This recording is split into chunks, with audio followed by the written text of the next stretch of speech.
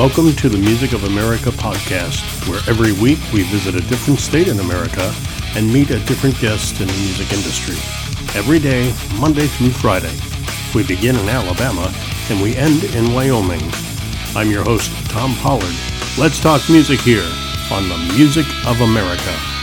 The Music of America podcast continues. We finished the state of New York with a legend, and the legend is the Glass Prism, whose bio reads longer than I think the show is. It's one of the first rock bands, the first rock band in the Northeast to sign a major record label, and they've been entertaining fans for over 50 years. We'll be talking with Tom Verano from the Glass Prism in just a little bit. You know, we've all done this, right? You find that perfect tone you're looking for, and then the club owner walks up and says, hey, you know, you're too loud, or something to that effect. And then you have to change that, which you've spent all evening trying to achieve, the tone, that perfect tone where you're always in the sweet spot.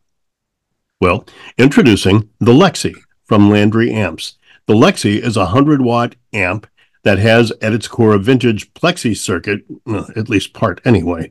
The Lexi has a rhythm crunch channel and a boosted lead channel. It has digital reverb, a tube buffered effects loop, depth control, and an awesome voice switch. It has considerably more gain than the Plexi does at volumes that range from a whisper all the way to concert level volumes, and it's designed to be played at those lower levels without losing tone. The two channels each have their own gain and master volume control, but they share the EQ. Check it out. Landry Amps. He's got a YouTube channel where you can see the whole array of amps that Bill Landry has out. Get a sense of the tone and the amp that you might want yourself. It's Landry Amps on YouTube or at their website, www.landryamps.com. This is an interview I think we've been trying to put together for almost 6 months, Tom. You know, when I first reached out to the Glass Prism, you were really excited about being a part of this, and I'm so grateful for your patience. And the more I read your bio, the more I realized how big you guys were. You know, I grew up when you guys were hitting it on, I was either at the beginning of my tasting of rock and roll, or I'd already diverted into glamour rock. So I lost a lot of really good artists, and you were one of them that fell by the wayside. Although we were just talking about a lot of musicians that we both knew that I listened to when you were playing. So that's kind of cool. Tell me about the Glass Prism, the footnotes of your bio, if you would. You were, like I said, you were the first, right? The first rock band in the Northeast to sign to a major label? The Northeast to sign a major record deal. Yeah. People were doing demos and that kind of thing, acetates, as we call them. But to get a real record label like RCA, back then it was RCA, Capitol, Columbia. There were just a few labels that would be the top labels, and that's where all the major groups were signing. But anyway, Tom, I really want to appreciate you asking us to come on. And I'm glad I have the opportunity to tell the world a little bit about this almost famous group called the Glass Prism. I mean, you think of Almost Famous, that movie, and it's like, how many bands are almost famous? And they get a shot, they get a demo, they get a record deal, but they don't get a hit. Or they get one hit, the one-hit wonders, and they disappear. And our situation was, I'll give you a little bit of background. The band started in 1960. So we've been around a little bit. We've been around since the Little Richards and the Chuck Berrys and the Elvis. And those are the first songs that we figured out how to play and played them live until we figured out that, we could be like the Beatles. We could write our own songs. And so we started writing songs and, you know, going around to all the record labels trying to get a deal. By 1969, after a bunch of different shots at things, we finally got Mort Lewis heard about us, and Mort Lewis was a pretty big manager. I mean, if you think about it, at the time, everything was the English invasion, the British stuff was happening. So the biggest manager in America might have been Mort Lewis. He had Simon and Garfunkel. He had Blood, Sweat, and Tears. He had Dave Brubeck in the jazz world. So he was major, and he came to see us. He liked what he saw. A couple of days later, he took us to Columbia, and we did a couple of songs, demos, and we had a contract the next week with RCA. And big money came up front, a 2-album deal. And Mort decided to create his own management company with some other people and he called it Marble Arch.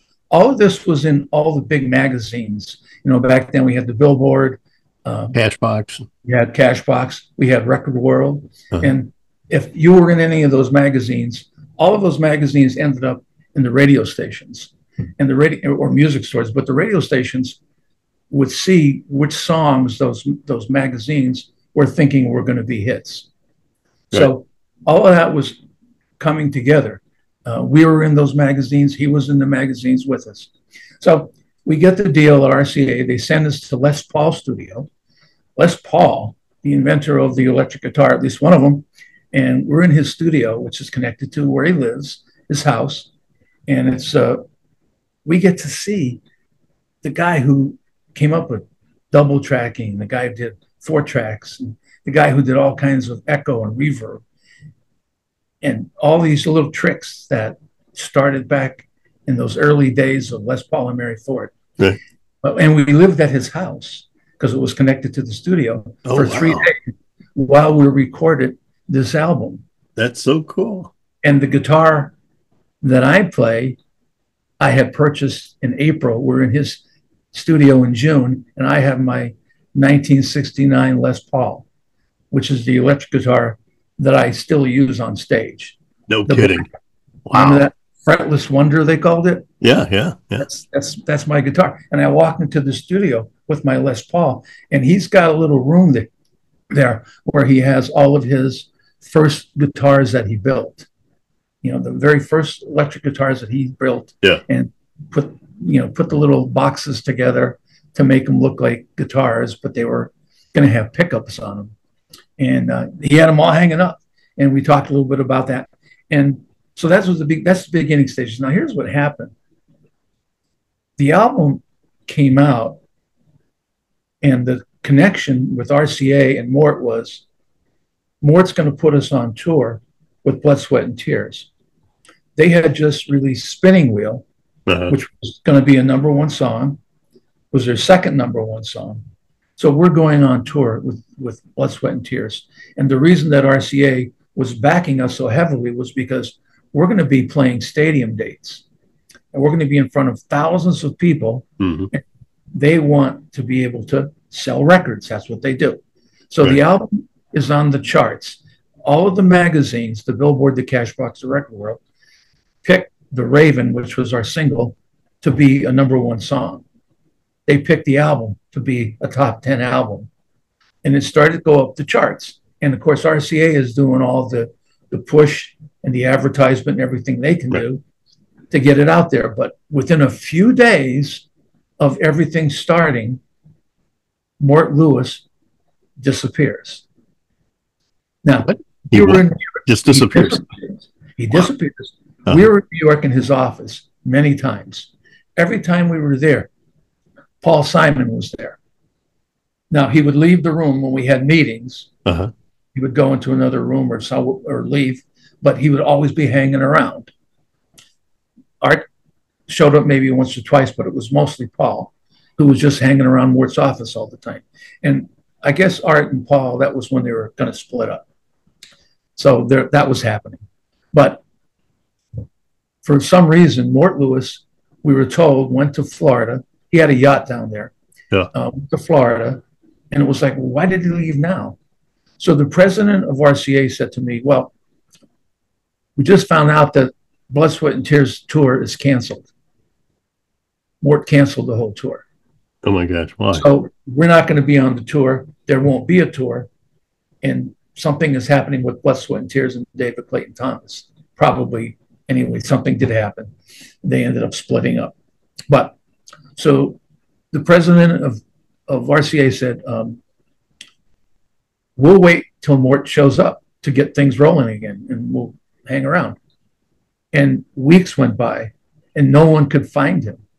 No one could reach him by phone or anything. They just didn't know where he was. At the 11th month of our contract, we got a phone call from RCA that said, by the way, you have 11 days to get to Studio A at RCA to record your second album. That whole year went by with no one finding Mort Lewis. but we had a contract for 2 albums, and they wanted us to produce the second album. We didn't have any idea that that was going to happen. We were just a band who was playing. We're getting a lot of airplay, at least in some areas, and we were able to work a lot, so we were playing all the time. Living lives the way you live. Right. Family, you have kids, whatever the thing is. Not the life of a rock star. You were living a regular life. That's it. Yeah. And we had no idea that anything was good. We just thought, Mort Lewis is gone. We don't know where he is. Well, we did end up recording the album called On Joy and Sorrow. And they were going to release a single off of that, but they were still not able to find Mort. And they weren't going to be our manager. And our contract with him didn't allow us to get another manager. He was the exclusive manager. We didn't know whether he was dead or alive. Back at that point, we didn't have cell phones. We didn't have the way we have contacts now. We can find people. We can do what we're doing now. But back then, that wasn't possible. Yeah, I could write a letter, Yes, you could do things, but no one could find him. Right. And the truth of the matter is, no one found him until 2015. Wow. No one knows what he did. No one knows where he went. No one knows how he made a living. He was out of the entertainment world. He wasn't managing. He wasn't doing anything. He left us sitting on the shelf. That's true. And the reason that we knew he came back was because he did an interview with a Boston newspaper because Art Garfunkel was going to hook up with him in a new management deal. Now, that was just a friendship thing. Art Garfunkel wasn't going to come back. Right. Just going to do a few shows. And so Mort did an interview with the Boston newspaper, and a writer from another paper in Philly who knew me saw the article, and he called me and he said, "Hey, Mort Lewis is still alive. He just did an interview in Boston." So he did show up. I did get his mailing address where he lived in Massachusetts, and I sent him a letter, nice letter. I sent him a copy of our new album, Resurrection. I sent him our documentary, because there's a documentary called On Joy and Sorrow, the Glass Prison Story. I sent him that, and just a nice, how you doing? Here's where we are. You can reach me by phone, by email, by mail, whatever you want to do, just to say hi. Nothing about hard feelings or, it's all gone. You're talking 40 years ago now, right? 50. Yeah. It's all over with. Whatever happened, happened. But he left the industry, and no one knows what happened. And he did not respond to my letter. Wow. Within a year, he passed away. He was 92. Within that same year, he passed away. So we'll never know. Now, when the guys that were shooting the documentary were trying to find him, I hooked them up with Art Garfunkel and Paul and some other people that I know that knew him. And they could not give any information out. I don't know if they would or could, but they didn't. And so, because they wanted to, the guys doing the documentary wanted to bring him into the documentary. Like the documentary has the last recorded interview on camera with Les Paul, where he talks about the time at his studio. We did there. I mean, this was a magical time, the 3 days at Les Paul's studio. I mean, you know a little bit about being a musician because you are one. When we were recording that album, we did the tracks meaning guitar, bass, drums, keyboards, with Hammond B3 organ. We did piano on the song The Raven, which was going to be the single. We did it at night. The next morning, about 5 o'clock in the morning, Les Paul went into Augie's room. Augie's the lead singer on that song. And he woke him up. He said, "Augie, here's a cup of coffee. Let's go in the studio and do a take." So he did it in one take, not 2 takes, 1 take. He sang all 4 verses. Sounds great. He did it at 6 or 7 in the morning after having a cup of coffee and being inspired by Les Paul to go out and do it. That's something that in the time, we're not doing there's no punching in, there's no pitch control, there's none of that stuff. Everything is, you're live. You either do it or you don't. And it came out great.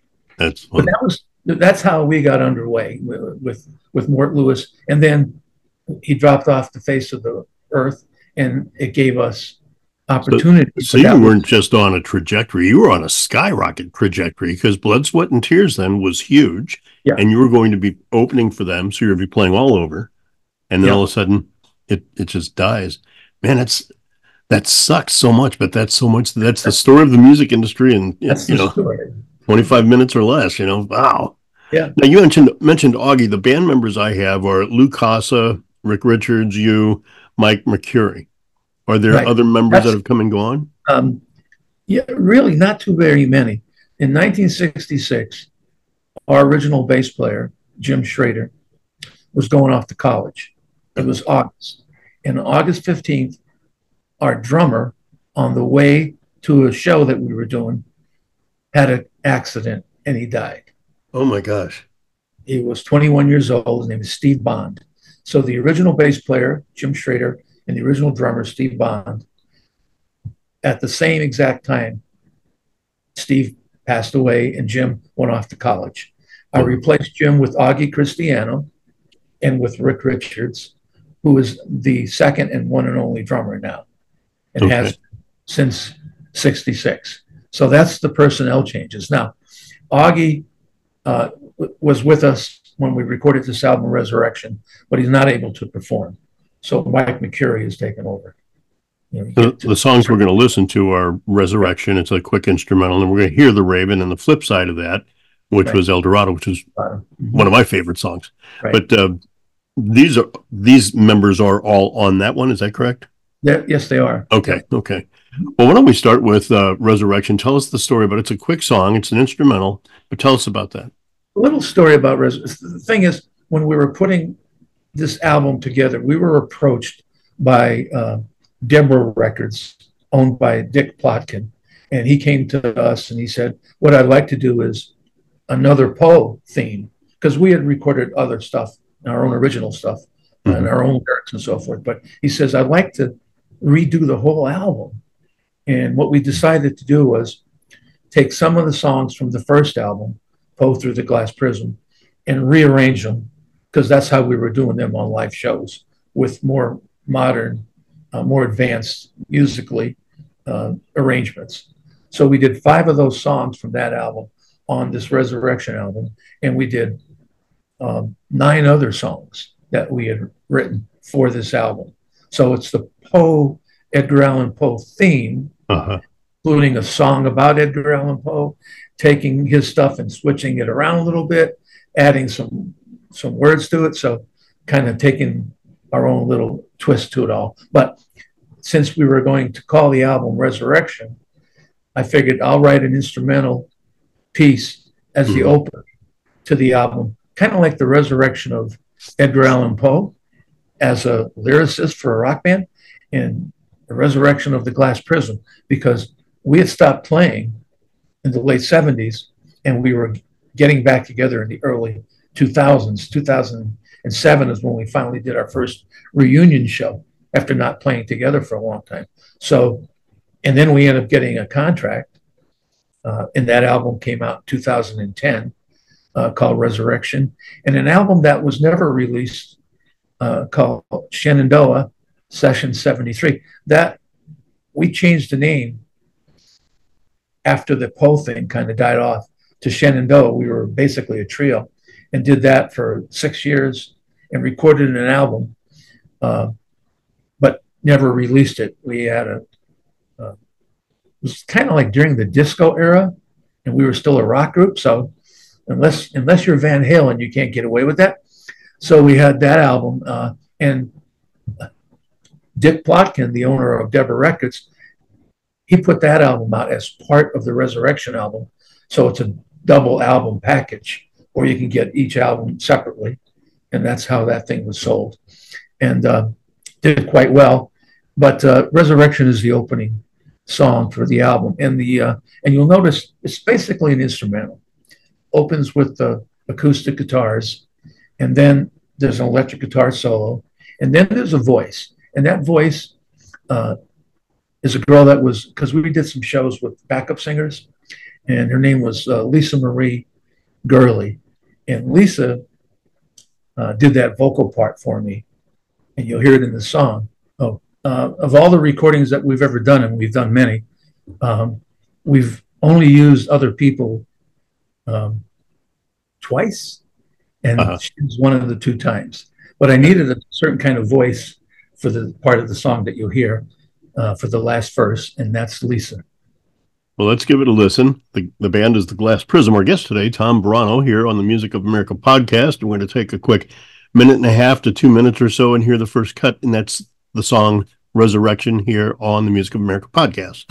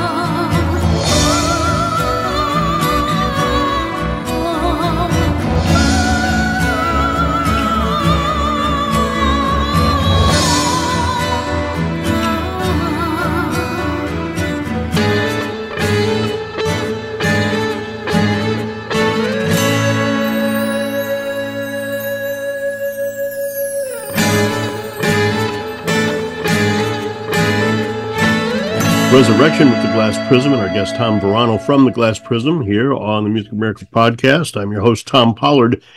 B. Normus Productions have been producing and recording music and videos for over 20 years. After 20 years as a performer, the owner, Van Veerhoeven, decided to get back to that which he loves the most, production. After tutelage under Jordan Valeria, he opened his own place in Milliken, Colorado. High-end instruments, high-end equipment, all on hand to make your sound compete with that of your favorite records. He has one goal in mind, and that's for you to look and sound as professional as possible. So go make some videos, go make some records at B. Normus Productions. They're on Facebook or at www.bnormusproductions.com. Tom Burano with the Glass Prism, our guest here, one of the oldest rock and roll bands in the Northeast, our oldest signed label, however you would say that, one of the biggest rock bands of the Northeast and one of the best, almost famous bands there was, right? There you go. One of the songs we're going to talk about, you and I talked a little bit about this, and what happens here, Tom, is people will send me songs to listen to, and I'll say, oh, Valerie, I know that. That's by the Monkees, but then I'll hear it's actually a Nora Jones version, or it's their own version of a song called Valerie. So when The Raven came across to me, I thought, well, wait a minute now, because The Raven, I remember Alan Parsons Project did a whole Edgar Allan Poe themed album. Had The System of Dr. Tar and Professor Feather was on there. I don't know if Annabelle Lee was on there too, I think. And then you send me your song, The Raven, and I look it up, and you guys had your version out almost 10 years before the Alan Parsons Project. So was there a conflict there or anything? Or I mean, it's almost like we did it first, guys, you know? Well, we never had any jealousy or anything like that. Yeah, in 1969, we did Poe Through the Glass Prism, which included songs using the poetry of Edgar Allan Poe put to rock music. And The Raven, actually, that was the first song that we tried to put together. If you listen to the single, by the way, it's got 4 verses. When we played that song live, we did 8 verses. Wow. It went on for 8 minutes because it's over 4 minutes and some odd seconds. But Yeah, as far as uh, the Alan Parsons project, Tales of Mystery and Imagination. So about 7 years after we did it, and their situation, Alan is great. Yeah. Theirs is good, but to be first doing it, well, we're okay with that. Yeah. We're okay, but we did. I mean, the whole idea for us was to create the music that fit those words, Uh-huh. story, and the feeling and the emotion. We worked at it, and we had a bunch of those songs when they came to us and said, "Let's put an album together." It was groundbreaking, though, Tom, because people weren't doing rock operas except for Tommy or Hair, maybe. People weren't doing concept albums, but you Right. guys already did. This whole thing was a concept, like a tribute to Edgar Allan Poe. Yeah, It the was, whole idea of the concept, uh, we didn't even think of it as that. mhm, But that's when you get down to it. Yeah, you think of Tommy by the Who, and there weren't too many others that right. were in that same vein. Maybe a little bit of Sergeant Pepper's, sort of, but not exactly. It's Yeah. songs. It has a theme to it, but um, that's kind of neat. We like that idea. And even our second album, On Joy and Sorrow, was developed because of Cahill Gibran and his Uh-huh. famous Joy and Sorrow. So that's where that idea came from. So we were going to maybe continue, if we could have, continue with themes. And of course, then doing Resurrection, coming back to the Edgar Allan Poe thing, um, was something that happened because a record label wanted to sign us and wanted us to go back to that. And so we did. But we've been fortunate that a label from Asia, Bandiria, has released both of our albums on CDs, and they did a great job because they turned vinyl albums into the CD format with the same exact covers and back covers, the same sleeves inside are the same exact sleeves. Remember the sleeves where it would say the next album coming out by the Jefferson Airplane or the Guess Who or whoever? Mm-hmm. Same sleeves were used that RCA used. So it's exactly the same, but on a smaller version. The only difference is he had someone write some liner notes, and the writer was a rock journalist, Richie Uttenberger. So he did liner notes. So those albums came out a few years ago on Bandiria. And now we just got a new record deal, and you'll see it coming out in a few months from Gerson, which is out of Spain. They're releasing both of our albums on vinyl. How cool. And they have a record distributor in the States as well as around the world. But these are people that came to us because they what it was and they wanted it to come back out. So the vinyl albums they're almost finished. They have the exact recordings from RCA, which actually are now owned by Sony, and they'll be coming out.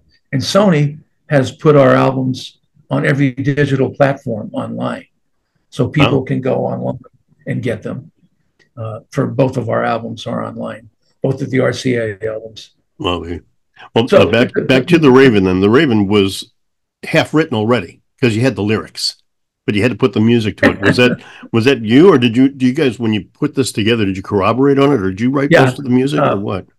Augie Cristiano, the guy singing lead on it, called me up and said, "Hey, I got this idea, and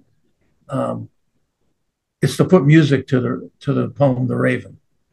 And he sang a little bit over the telephone, and he had a keyboard. He really doesn't play keyboard, but he had one of these keyboards where you press one note and it's a chord. Yeah. So he did that a little bit, and I said, "Well, come on down." We live about an hour and a half apart, and he came over, and I got my guitar out, and we just put it together.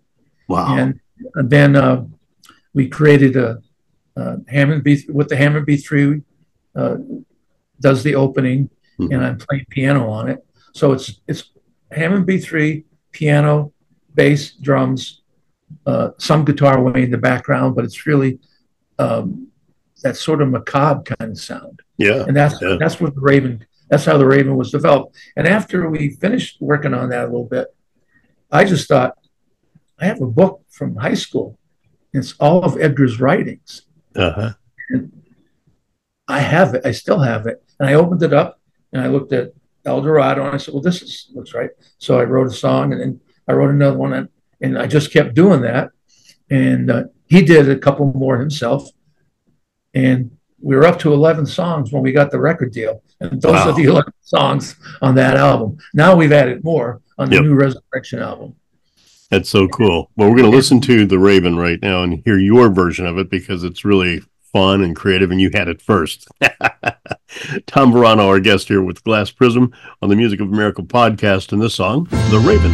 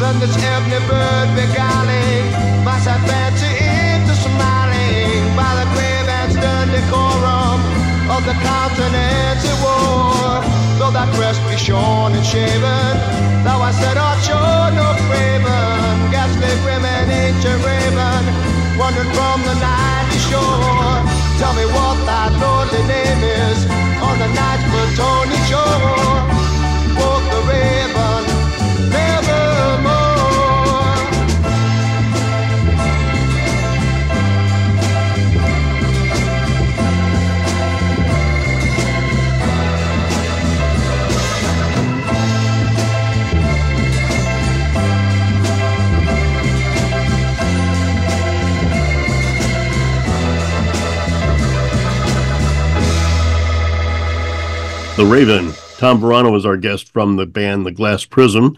He's out of Binghamton, New York, but the band is all over the place. We'll talk about that a little bit after I talk about this to bass players. Bass players, listen up. The Bag is a high-quality leather gig bag family of products that's handmade in the United States with the finest craftsmanship and beautiful, sophisticated, very cool overall appearance. They're made of some of the finest quality leather and cushion available and literally meant to last you a lifetime. A lifetime. They have over 30 years in the leather industry in the Boston area. They are extremely proud to introduce this line of gig bags targeted at both the skilled professional as well as the fun-seeking novice like me. Their hope is that you will love the bag as much as they do. The Bag. You can find them at Sweetwater. You can find them at Musician's Friend. You can find them at Guitar Center, wherever you buy your gear. And if they don't have it, ask for it. The Bag. Tony Vaughn Bass Bags. His website's up, it's down, it's up, it's down. So try him anyway. It's www.tonyvaughan.com, or you can link up to him through his Facebook page as well, which is Tony Vaughn, also on Facebook. But you want to look for The Bag. It's a whole line of gig bags for the bass players. Flip Side of the Raven is a poem that James Caan reads in a John Wayne movie. Did you know that? I didn't know that, but now I do. There's a movie called Rio Bravo with Ricky Nelson and Dean Martin. They remade it. John Hughes remade it, and instead of Dean Martin, they had Robert Mitchum play the drunk sheriff, and instead of having Ricky Nelson as the cowboy, they had this Mississippi gambler, some unknown actor by the name of James Caan. How about that? And his nickname was Mississippi, but throughout the movie he recited the poem El Dorado. Really. Uh-huh. So I've always had a thing with Edgar Allan Poe, because I think I had probably the same book you were talking about. I used to read Poe all the time. I was fascinated by his writing as a young lad, and El Dorado was always one of my favorite poems. So when I grew up, and then you and I met just recently, I started listening to your music, and I remember hearing that song on Casey, which was at my time at least, like the world underground rock and roll station. They played album cuts. They played deep cuts of albums. They played entire albums. It was unheard of back in the 60s when I was, listening to it. And I remember hearing you guys, and I remember hearing that song almost in a rotation, which is really cool. And it was the B-side of The Raven. Well, RCA came to me in the beginning to talk about, the order of the songs on the album and what songs were going to be released as singles. Mm-hmm. And they debated, and to me, it was like, they know best, because I'm a 21-year-old kid. What do I know? Right. And they said, it's between The Raven and El Dorado. El Dorado, because it was, more of a dance song than The Raven. But The Raven was the more famous poem. So they said, we're going to do The Raven. We'll put El Dorado on the back of the single, and we'll see. Who knows? It might be one of those flip side hit songs. So some radio stations, like the one in St. Louis, played El Dorado a lot. And then you have, that was kind of like during the time when FM radio was starting to become big. And a lot of late night FM guys, the shows would start at midnight till 6 o'clock in the morning. They'd play full albums, like you said. Right. And so we were getting a lot of airplay all over the world, really. And people were playing that album, different songs that they liked. Some people like The Conqueror Worm. Some people like, there's a song called Dream Within a Dream on the first album, which has it's a great melody that Augie wrote and great harmonies. I get to use my wah-wah pedal in it. Back in the first days, when the first wah-wahs came out, and, Eric's doing White Room and I'm doing Dream Within a Dream. But you have that song as a potential single. But like you said, you heard it on the station, other stations played it. But The Raven was the song that was going up the charts. The Raven was a single. That's the song they were pushing the most. How high did The Raven hit? Do you remember offhand? I don't know how high it went on the different charts. I actually didn't follow it. I'd say it got into if I recall, like into the 50s. Really? And then they stopped advertising because if you remember the magazine, Cashbox, Billboard, Record Well, for like a full page ad, it was a few $1,000s, which was a lot of money at the time. They were running full page ads. That's how you got radio disc jockeys to be aware of a song. A song can become a hit one way or another. if you think of certain songs, you wonder how it happened because they're not that Right. good. But there are other songs that are really good that you never heard on the radio. Maybe it's an album cut. But the idea is to get the product known. So they were pushing, they were getting articles in different magazines about the band and about the songs. So they were doing what they could, and then they stopped. And once they stopped, the radio stations stopped hearing about it Yeah. and probably slowed it down. And however high up it got on the charts, that stopped happening at some point. And after, you know how it was back then, after 4 or 5 weeks, song could be number one for a week or two and then be gone. Number Right. 10, number 15, number 20, the next songs. I mean, the Beatles did it all the time. They have a song go up the charts, the next one will go up the charts right after it. Yeah. So, people still knew the songs, but they don't always stay on the charts because they base the charts on airplay, they base it on sales. The Beatles had so many B-sides because people just ate these Beatles songs alive, and they couldn't get enough of the Beatles, so they'd play the B-side and then start requesting those from the radio stations too. Yep. That's going on. The British invasion's going on, and you guys are now in your prominence, but you're just getting beat up because every opportunity that's going to come your way didn't, right? Something went wrong, and we'll never know. It's a mystery what happened to Mort. I mean, here's a guy who's at the top of his game. Yeah. In the industry. He's got 2 number 1 acts, Simon and Garfunkel, Blood, Sweat, Tears. These are acts with number 1 songs, and he's been involved with them since their early days. Yeah. I mean, Simon and Garfunkel, they were a folk duo when Mort signed them. They came out of the Village or something like that, right? Yeah, these guys were on the top. Uh-huh. And he started this company called Marble Arch. And the whole concept was, I'm going to find the best groups in America and sign them. Best rock groups in America. We were the first one that he signed. And then he disappeared. No other groups got signed to it. No one ever talked to him again. There's no indication that he did any other managing for all the years that went by until 2015, when he showed up in Boston as a so-called manager of Art Garfunkel. And that never actually happened, by the way. But here's what did happen that I didn't mention to you. I'll throw this out, a little bit of a little extra thing here.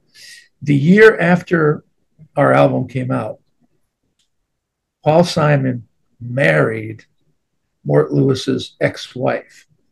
He was still married to her when we signed with him.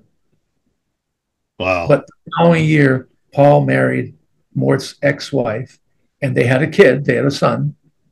So it was a true marriage. They ultimately got divorced, and he's married to Edie Brickell now. But that was a thing that did happen. Now, I don't know if that could have played a part, if there could have been something going on. Sure. I mean, this is your meal ticket. I don't want to give you bull crap. I want to give you the facts. Right. But we don't know. We don't know, but we do know that happened. Yeah. Right. Wow. We don't know that for sure. Well, if it weren't, then we can blame Paul Simon. If it weren't for Paul Simon, then this B-side of a number 1, destined to be number 1 song, might have actually been a reality. But we will never know. It's a great story that needs to be told, and I appreciate you being here with us to do it. But now we're going to listen to the song we were talking about earlier, and that's the B-side to The Raven, my favorite poem, and it's called El Dorado, here on the Music of America podcast.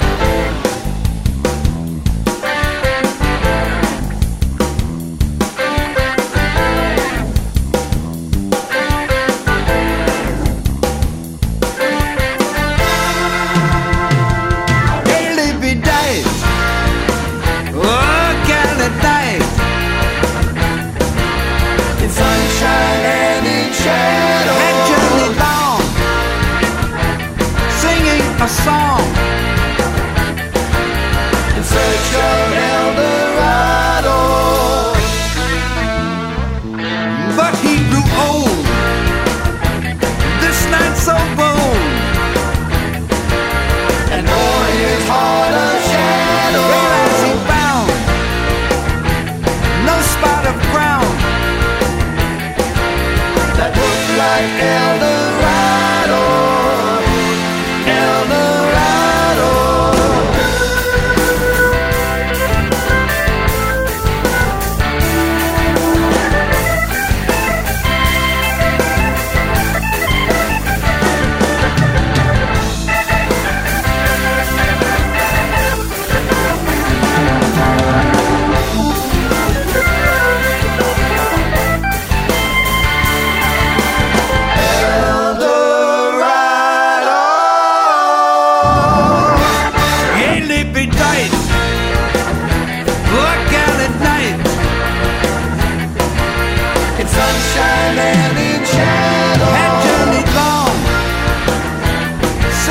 a song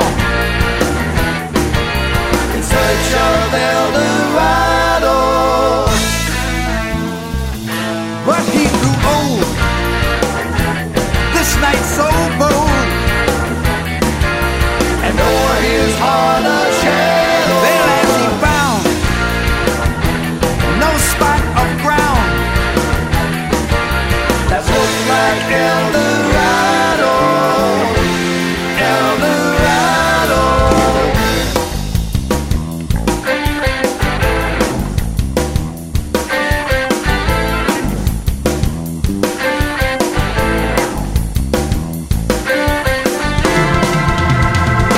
And as his strength failed him at length,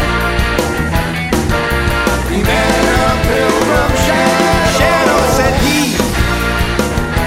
where can it be? This land of El Dorado. Over the mountains of the moon, down the valley of the shadow, right boldly ride, the shade replied, if you seek for El Dorado, El Dorado, El Dorado.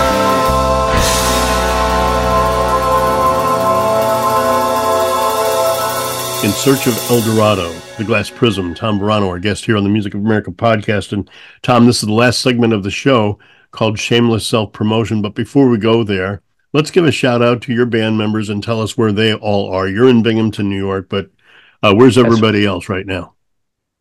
Well, Rick Richards, the drummer who's been with the band since 1966, he lives in the Scranton, Wilkes-Barre area. Okay. So the actual name of the city he lives in is Dixon City. It's outside of Scranton. Okay. Louis Casa is the bass player. He does live in Scranton. And Mike McCurry plays keyboards. He lives in Scranton. So those guys are all down in the Scranton area. I did live there, but moved to New York in 1976. Okay. So they're all basically homegrown boys who are still around their hometowns.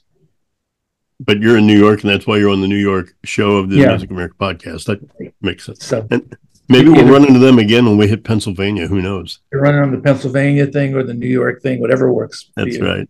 Shameless self-promotion. Tell us what's coming up with the Glass Prism for the rest of 2024 and how we can support you and hear more of your stuff and buy your stuff and all that. Well, here's the thing. We're basically a group that does reunion concerts sometime, whenever the show is right. Like, so right now, for example, we were contacted by one of the Edgar Allan Poe historic sites. There are 4 of them. Oh, wow. Our music is archived at all 4 of them. And we have played at the one in Philadelphia. They have a theater right across from the home where Edgar lived. It's called the German Society Theater. We did a show there. The other 3, one's in Brooklyn, or the Bronx, I guess it is. It's a cottage where he lived, and there's a stage probably a couple hundred feet away from it. So it's kind of a cool thing. They want us to do it there. The other 2 historic sites, Edgar Allan Poe historic sites, are one's in Virginia, the other's in Baltimore. So all of our stuff is archived there. So if you go to those places ever, because you're interested in Edgar's homes where he lived, or places where he wrote The Raven or Telltale Heart or whatever, they're awesome places to visit. And of course, our music is being played at all 4 of those places.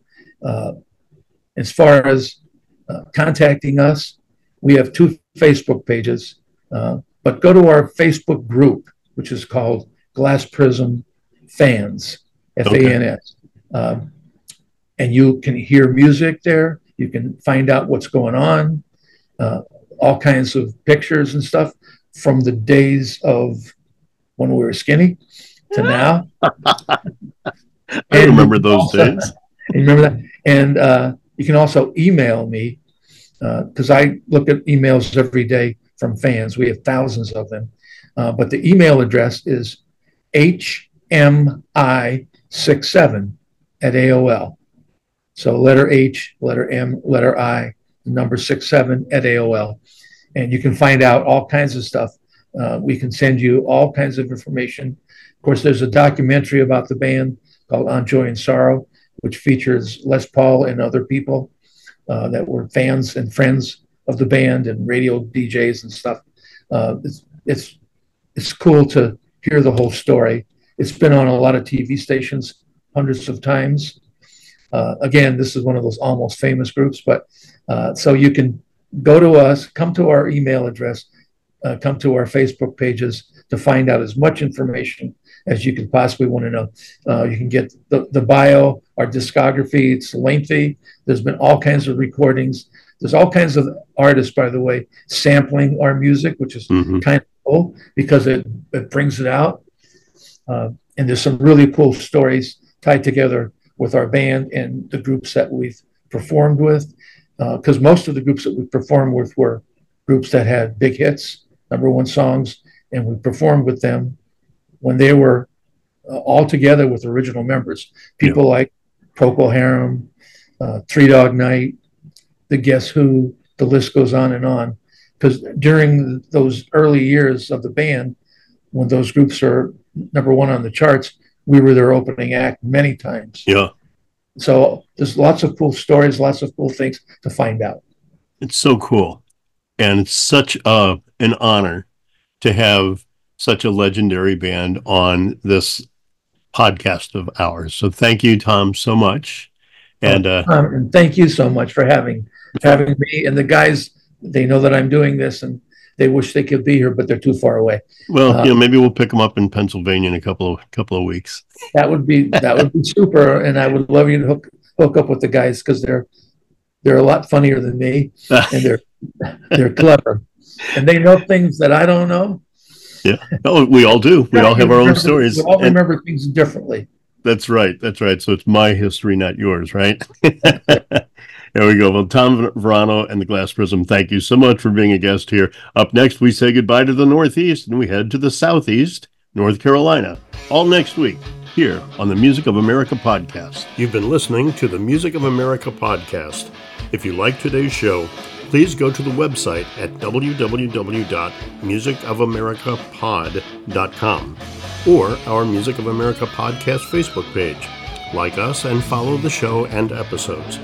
We tally the votes of all our shows, and the most listened to shows will be rebroadcast on our best of shows at the end of the season. I look forward to having you with us again and listening to the Music of America.